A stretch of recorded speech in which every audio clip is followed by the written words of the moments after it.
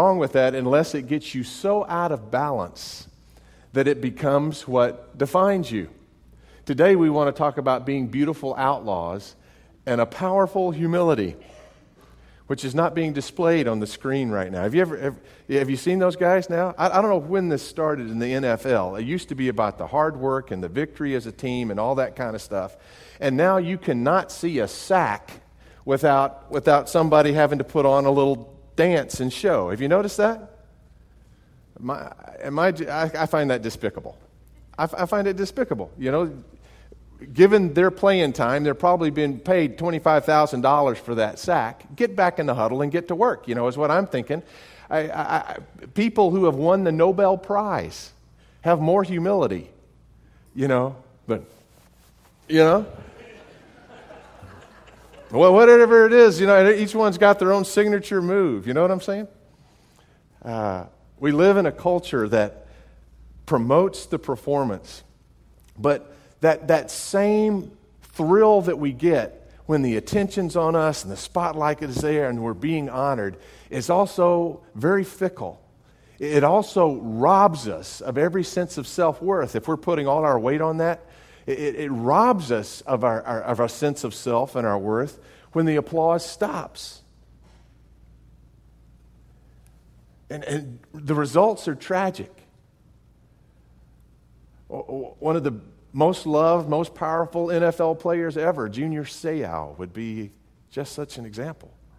Tragic results. When we put all our weight on what others think about us, we're asking, really, to have our confidence, to have our sense of worth, to have our value attacked again and again and again. It's a horrible position in which really to put ourselves. The Scriptures call this vice vainglory. You know, it's kind of an old-timey word, vainglory. But here's what it means. Definition of vainglory would be the need to have others think well of us in order to feel worthy. The need to have others think well of us in order to feel worthy. There's nothing wrong with having others think well of us. But when it comes to define us rather than just refine us, we've got our weight tragically on something that will likely crumble beneath us. Impressing others for our own sense of self-worth. It can backfire on us. Do you remember the Kansas City papers shared this story of Paul Newman? He was in town doing a movie, and they shared the story of a lady who walked in to get some of her favorite yogurt, and as she walked up to get the yogurt, this blue-eyed man turned around, and she realized she was standing behind Paul Newman in line. She didn't breathe. She almost fainted about 2 minutes later. She was in his presence, you know. And she's standing in line, and she's trying to be cool about this, you know. She's not going to be one of those effervescent fans that makes a fool of herself and everything. So she's trying to compose herself as her heart's pounding out of her chest, you know, make a good impression. And then she's standing in line and so forth, and she sees him get his yogurt, and he turns and very graciously, you know, nods at her, and you know, she almost faints right then. And she pays for her yogurt and starts to leave. And on her way out, you know, she acknowledges him again. Oh, Newman just talked to me. You know, she's completely thrilled as she walks out, only to realize as she gets outside the yogurt place, she forgot her treat. You know, so she goes back inside and starts arguing with the lady at the checkout. You know, I'm sorry, I left my yogurt here. She says, no, man, we gave you your yogurt. No, obviously I don't have my yogurt, so I must have left my yogurt here. And then to her absolute horror, she feels a tap on her shoulder. She turns around, it's Paul Newman. And he says, madam, I think you'll find your ice cream in your purse.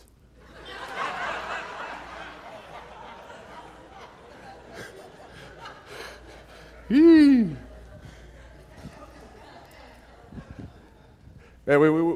we put that much emphasis on the impression we're making on someone else, it can often come to backfire on us. Christ warns us of that kind of imbalance in our lives because it can so often trip us up. Why is it that we each, almost every one of us, knows what it is to be tempted towards vainglory? Who can identify with that? From our parents, we've been praised when we did well, and it made us feel significance. Our teachers gave us grades, and if there were good grades, they added to our self-esteem. If they were poor grades, sometimes they robbed us of that. Coaches either gave or took away our sense of worth by whether or not we got the MVP trophy. Bosses, promotions, and bonuses either were ours or they were passed by us, and if there were no messages intended, there were still nevertheless messages received. We know what it is to value and so often overvalue the appraisals of others. What in us makes us be that way? Well, if the definition is a clue, the need to have others think well of us in order to feel worthy, then I think sometimes what's going on is that lack of feeling worthy that drives that insatiable hunger and need. We turn to others' applause or appreciation or validation to fill our doubtful heart of the affirmation we need. And the sad thing is the way that restricts us from being available to our true selves and being available to others and even being available to God. There's a clear picture of it in John chapter 13. Do you remember what's going on there? Turn there with me if you have your scriptures this morning. I want to point out some things that in this familiar story that we may have overlooked. John chapter 13 is a moment in the upper room. The disciples have come in. Many say that they were arguing about who was the greatest, who had made the best impression. You know, that's what was going on as they came to this room. And this is a story of Jesus washing the disciples' feet. It seems that in that moment of self-exaltation and pride and the victory dance of one disciple comparing himself to another as the one that was most important, most to be applauded, that they completely lost track of Jesus. Or they would have probably seen him going for the basin and the towel, the servant's task, the lowly one's duty to do. But not until he had already girded himself with the towel and picked up the basin to wash their feet did they seem to even notice. They were so self-absorbed. Right? But Jesus somehow was not needing that self-validation. You know what I'm saying? He would have been as sensitive as everyone else to, well, I'm not going to wash your feet because if I wash your feet, that means you're more important than me. All right? So if I've got the argument for the fact that I'm the greatest, don't find me on a knee here, right? But for some reason, Jesus, the greatest one in the room, hands down, no argument there among anyone, was the one who didn't need the affirmation. It was consistent with Jesus' attitude from the very beginning of the incarnation to the end. Though he was God, he didn't hold equality with God a thing to be held on to, but he emptied himself, taking the form of a servant and even becoming a man and even learning obedience even to the point of death upon a cross. It's one of the earliest hymns of the church. You'll find it in Philippians chapter 2. That kind of attitude was his natural kind of personality with people. Something interesting has happened here. Why is Jesus the one that's free to serve instead of the other 12 who probably should have been the first ones prompted to serve? If you look in verse 3 of that chapter, you'll find an extraordinary clue. And it reads something like this. Jesus, knowing where he had come from and who he was returning to, picked up a towel and a basin and began to wash the disciples' feet. Could it be when our hearts long for vainglory that we've forgotten who we've come from and who we're going to? Could it be that we've forgotten who it is that defines our worth? The disciples were concerned about who they might be discovered serving. Jesus knew whom he served. The King of glory, God Almighty. And it was his joy. He'd rather be a servant in that palace than rule himself. The devil had tried to tempt him that way.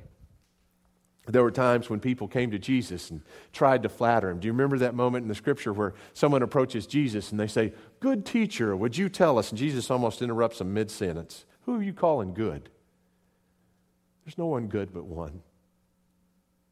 And he points to his Father, the sinless Son of God. If anybody had the right to be called good, he's in the front of the line, right? He wasn't saying that he wasn't good. What was Jesus doing? Listen, the people that are most tempted, and Jesus was tempted in all ways like we are. This is a whole new concept for me with Jesus, so I'm trying this on for size this morning, but I think this is something the Lord showed me last night. If this is one of those strange vices that requires a virtue, right? Unless you know there's something about you to appreciate, you don't suffer from vainglory. You're not tempted to it. In fact, the only thing that bothers a person that's infected with vainglory more than failing in front of other people is doing something really great and there being nobody around to watch. Right? Vainglory is a peculiar kind of animal in that it requires a certain level of righteousness and goodness and something to be applauded, even to be tempted to it. And if Jesus was infinitely good, I would just bet that vainglory might have been that which could have tempted him most. That's what the devil tempted him with. I've always thought that when Jesus said after he healed somebody, and you be sure you don't go tell anybody else about this, I had always there's no explanation for that in Scripture anywhere. And he tells people over and over again. He incredibly impacts their lives, and then he says, "Oh, and let's keep this between you and me." Again and again and again. He serves in secret.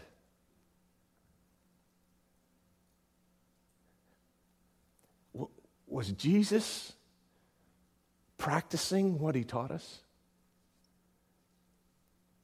When he said, "When you pray to the Father, don't do so that others might see you.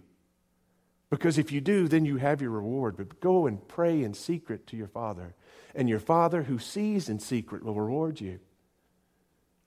Now, Jesus isn't trying to encourage that same selfish little miserly heart that wants a reward. If I can't get it from people, I'll go get it from God. What he's saying, I think, is this. He's not telling us not to pray. He says, when you pray, in that passage in Matthew chapter 6, when you pray, do it this way. Do it secretly and not for the notice of people, so that your experience of prayer will not be the minute reward of fickle people saying, "I think you're holy. I'm impressed with your spirituality." But rather, your prayer is a sharing of intimacy with God, who sees, who knows. He says, and when you give, don't do so with a bunch of fanfare so everybody else will notice. And he says, don't even let your left hand know what your right hand's doing. Just do it. And don't worry about the applause, because you don't have an audience of many, as the Puritans say. You have a continual audience of one.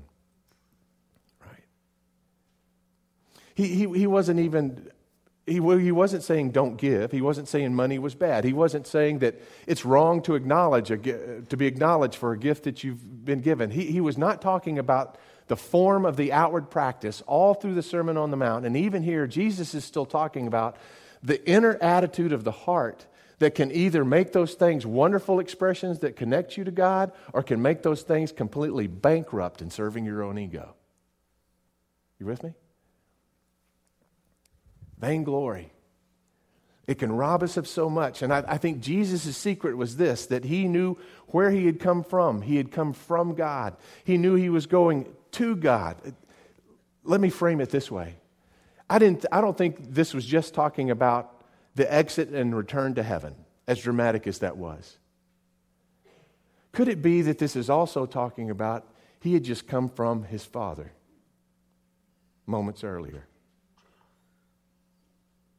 He didn't have a need to boost his own ego.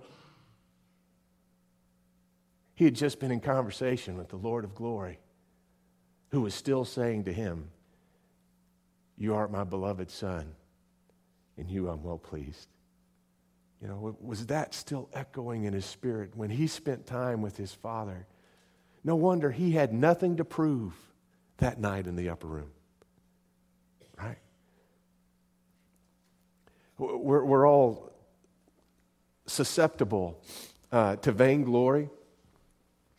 It's difficult for any of us. It's difficult, especially for those of us who are in ministry, to continue to serve without the accolades, without the attaboys, without being appreciated. So this isn't just about some esoteric attitude of the heart. This is about the heart that endures, that keeps serving, because we know where we come from and we know where we're going to. That not only is intimacy with our Father our motivation, but the validation of our Father, our reward. He sees. He knows. If we'll come on down a little bit, there's a little diagram here at the bottom of this place. There it is. One more click. Of which are you more conscious? Again, God smile, other smile. That question hit me right between the eyes. If you're a people person especially, I consider myself one of those animals. If you're a people person, it's easy for me all day long to want to crack a joke, to want to turn things light, to want to have a little humor in the room. Unless you're catching me in one of those hyper-focus moments, and I can be that way too, but I seem so sensitive to whether others around me are smiling. But it's embarrassingly rare how often the motivations of what I'm doing is formed in and formed from intimacy with God and having asked Him, Lord, what can I do that could make you smile? What would bring you delight in the way I treat this next person that's coming into my office? What would give you delight as we sit down here for lunch today and we have the captivated audience of a waiter or a waitress? What could that look like? If you want to really know what you're worth, don't look into the eyes of others. Now, that doesn't mean you don't pay attention to others or you don't receive feedback from others. You're not living as an island. You're just not letting what they say define you. It can refine you. It can awaken you. Someone once said, if someone calls you a horse is behind, ignore them. And if 2 people call you a horse is behind, pay attention. If 3 people call you a horse is behind, buy a saddle. It doesn't mean that we're oblivious to feedback in the world around us. But it does mean that we have this radical kind of outlaw freedom that frees us to be who we are and whose we are, and not to be shackled by the opinions and the impressions that we make on those around us. Have you ever known somebody with this kind of freedom? I have. I've known a few people with this kind of freedom, and they are an absolute delight to be around. One of them's a ministry friend. He came to town recently and spent a little time with Dad. I've preached for him down in Altus at the church where he serves there. His name is David Player. I often call him Gary Player. That's the golfer. His real name's David Player. How many of you know David? Anybody know David? 6'5" fella from South Africa. Yes. And he has that African resonance in his voice, you know. And I love going to ministers' conferences because David is completely self-forgetful, you know. And the first time I saw him, he was so boisterous and so outgoing, I thought, who is this arrogant so-and-so, you know? This guy's got a real touchdown dance already worked up, you can tell. But no, I completely misread him. I love to be at ministers' conferences, and we'll be sitting down front, and he's already 6'5", right? And in the midst of something, he'll just raise his hands up over his head. Praise Jesus, and he'll say, you know, and there's David being David again. He doesn't care what we think about him. He's just loving on Jesus. This man is so free, it's scary. You can go to lunch with him, and there is absolutely no telling what he's going to say to the waitress or other people around you. He is just free to love Jesus and invites you along for the party. You ever been around somebody like that? They're absolute delight. A little scary, but an absolute delight. He did with my dad this last week what he has done so many times with me when we're out to eat. Somebody, you know, it might not even be our waiter. Hello, dear, you're having a difficult day. You're downcast. Let me ask you, is there anything we can pray about? The Lord Jesus cares so dearly for you. And he doesn't say it so the waitress will hear it. He says it so the whole section will hear it. You know what I'm saying? And he doesn't care if it's just the waitress that hears it. He would love to get up and go around and pray for everybody in the section. Wouldn't faze him a bit. He doesn't care if people think he's crazy. I watched him this last week at a minister's meeting. You know, we can be a really proud bunch. 600 or 700 of us in a room.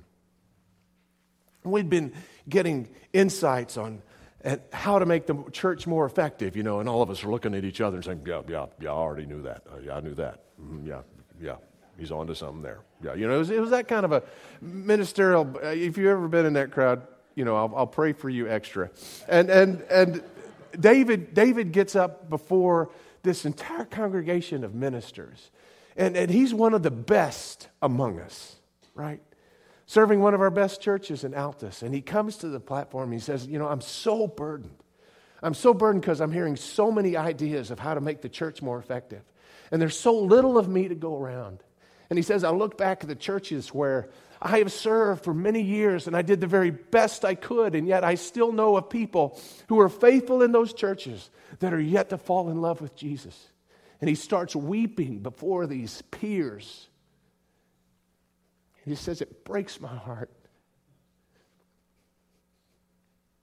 You ever known someone with that kind of humility? If we hadn't been so proud, we would have given him a standing ovation. Many of us clapped uncharacteristically when he finished his little confession. And it was just between him and the speaker. He didn't care if there were 7 other people in the room. It could have been President Obama. He would treat him the same way. You know what I'm saying? That kind of power, that kind of authenticity is such a witness, isn't it? I long to have that kind of humility and to have that kind of freedom from vainglory. How many of you saw the Billy Graham special this week? Anybody see that? I was actually saved myself at a Billy Graham crusade in 1972, Fulton County Stadium.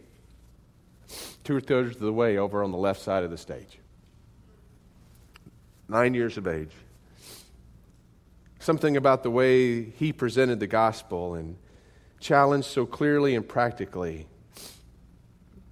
gathered up all the convictions of my little heart, and I went down front, and when I was asked why I was coming, as a 9-year-old would, I said in those terms, Well, my mommy loves me and I love her back. My dad loves me and I love him back. And I know Jesus loves me. And I want to love him back.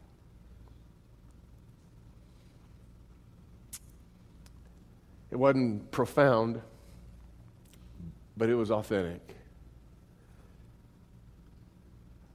Something about that man had resonated with me, and that wasn't just my experience. It's been the experience of so many others. And the thing that makes, I think, Billy Graham's witness so powerful is not the cleverness of his sermons. Not the wisdom and the articulation with which he speaks. I think there's probably 4 or 5 preachers right here in Broken Arrow that are more articulate. But there's something about that man that is so real.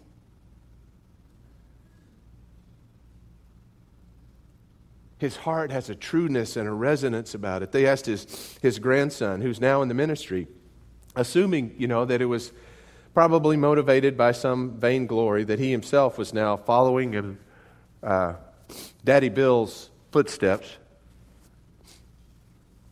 That they asked him, they said, well, was it because you were so inspired by your Daddy Bill that you decided to become a minister? Did he ever tell you to be a pastor? He said, no, he never told any of us that, never pressured any of us that way. He never influenced you to become a pastor? He said, oh, no, I didn't say that. But his influence was his life, not just his words. He made it very clear that he was completely comfortable just being himself. But he dearly, dearly loved Christ.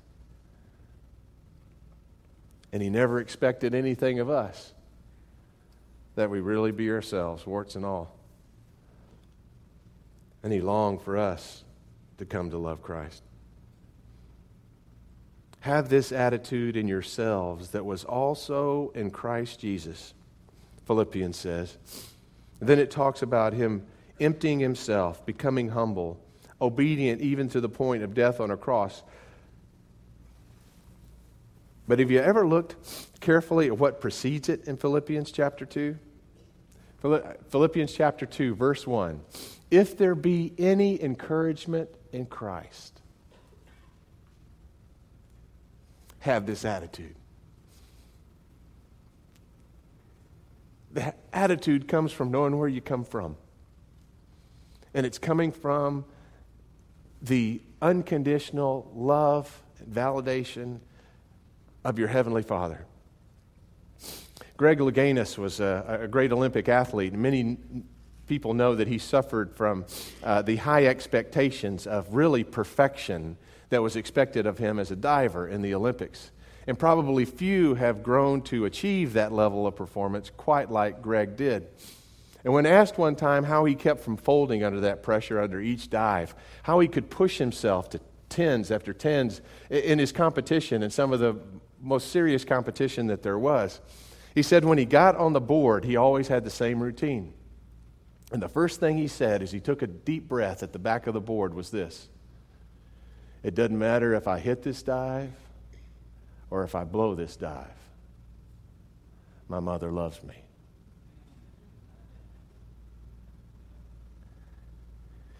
And he took a big exhale and he gave it his best. That was his secret. When you serve, do you know where you're coming from? Do you know who you're doing it for? Where you're coming from and where you're going to? The beautiful outlaw himself taught us how to break out of the world's mold and to become our true selves with him. You up for doing some of that this week? Here's your assignment. Here's your outlaw out of the box, not going to be the same anymore, exercise for the week. I'm not saying you have to do this the rest of your life, but I want you to try it on for size 3 times this week. What's the antidote for not doing things for others' notice? Jesus gives it clearly to us right there in Matthew 6. He says, do it in secret. Do it in secret. Just take out that part of the equation and do it anyway. Now, we've added to that equation. It's not just not doing it for the notice of others and doing it secretly. What is it? It's doing it out of an intimate relationship with God where that deed or that service or that thing is inspired and putting a smile on His face and a smile on yours as you do it, however that person ever responds or not. If you can learn to serve in that kind of dynamic with God in secret, you will be insulated from the heart-robbing liabilities of vainglory. You'll be shaped by your Father, not shaped by other people's opinions and what they think of you. You'll be free like David Player. See, I do it all the time. All right, here are the rules. To keep this thing working in the way that we want it to, number 1, first of all, do it from a place of inspiration with God. Start your day. I want you to try to do this 3 times in the next week. Have a moment where you say, God, for the people in my office, for the people in my house, wherever you are, say, Lord, what's something that I could do for someone else that would put a smile on your face? Number 2, do it secretly. And number 3, do it in Christ, motivated by Him and validated by Him. Right? Okay, start it with Him. Do it in secret. Do it for the reward of celebrating being more like Him, however that other person responds. Now, if that other person happens to find out, kids, if you make your parents' bed, husbands, if you do a load of laundry, if someone in the house discovers that it was you, it's the heart attitude that we're shaping here. Don't lie about it and say, no, it wasn't me. All right? That's not the point. If you get discovered, you get discovered. That's no big deal. You know why? Because if they discovered it or not, that's not your reward. Right? So if you get discovered, just say, yeah, it's a little something I wanted to do, no big deal. Okay? You with me? So this isn't about secret and cunning. All right? It's about being in touch with the attitude of your heart as you try 3 times this week to serve someone else, lift someone else's burden secretly. Okay? Without any attention given to yourself. Without any signature that it's from you. Right? Love because He's loved you and because it gives you delight to love with Him, someone else. All right? And if we can learn that heart posture, the power of us as vessels and agents in this world for Christ rises exponentially. Because we're not sitting there in the upper room saying, well, you get the towel. No, you get the towel. I'm not getting the towel. You get the towel. And we're free of that, right? We're free to just do what our heart in loving abandon wants to do for someone else. What a great way to live. I want more David Player in me. I want more of the Jesus in David Player in me, right? Think about this. Think about how getting out of your own way empowers the way you live for Christ. That humility is a powerful thing. Angel tree. If you can get enough out of your own way to go and buy, what is it, $25 gift? I forget what the limit is, 20, whatever it is. To go get a gift, pay for it yourself, right? But be free enough of vainglory that you can give it to someone else. You bought that present, not that incarcerated parent that's off in prison somewhere. You bought that present, right? Resist the temptation to say, this present I bought, I did so on behalf of your Father. Right? But if you in humility will get yourself out of the way, what's left in view but that child seeing a gift from their father, from their mother, right? And we're going to do that this Christmas with a $20 gift. But you can do that all the time. You can give a gift, and if you get out of the way, all that's left is a message to that child from their Father.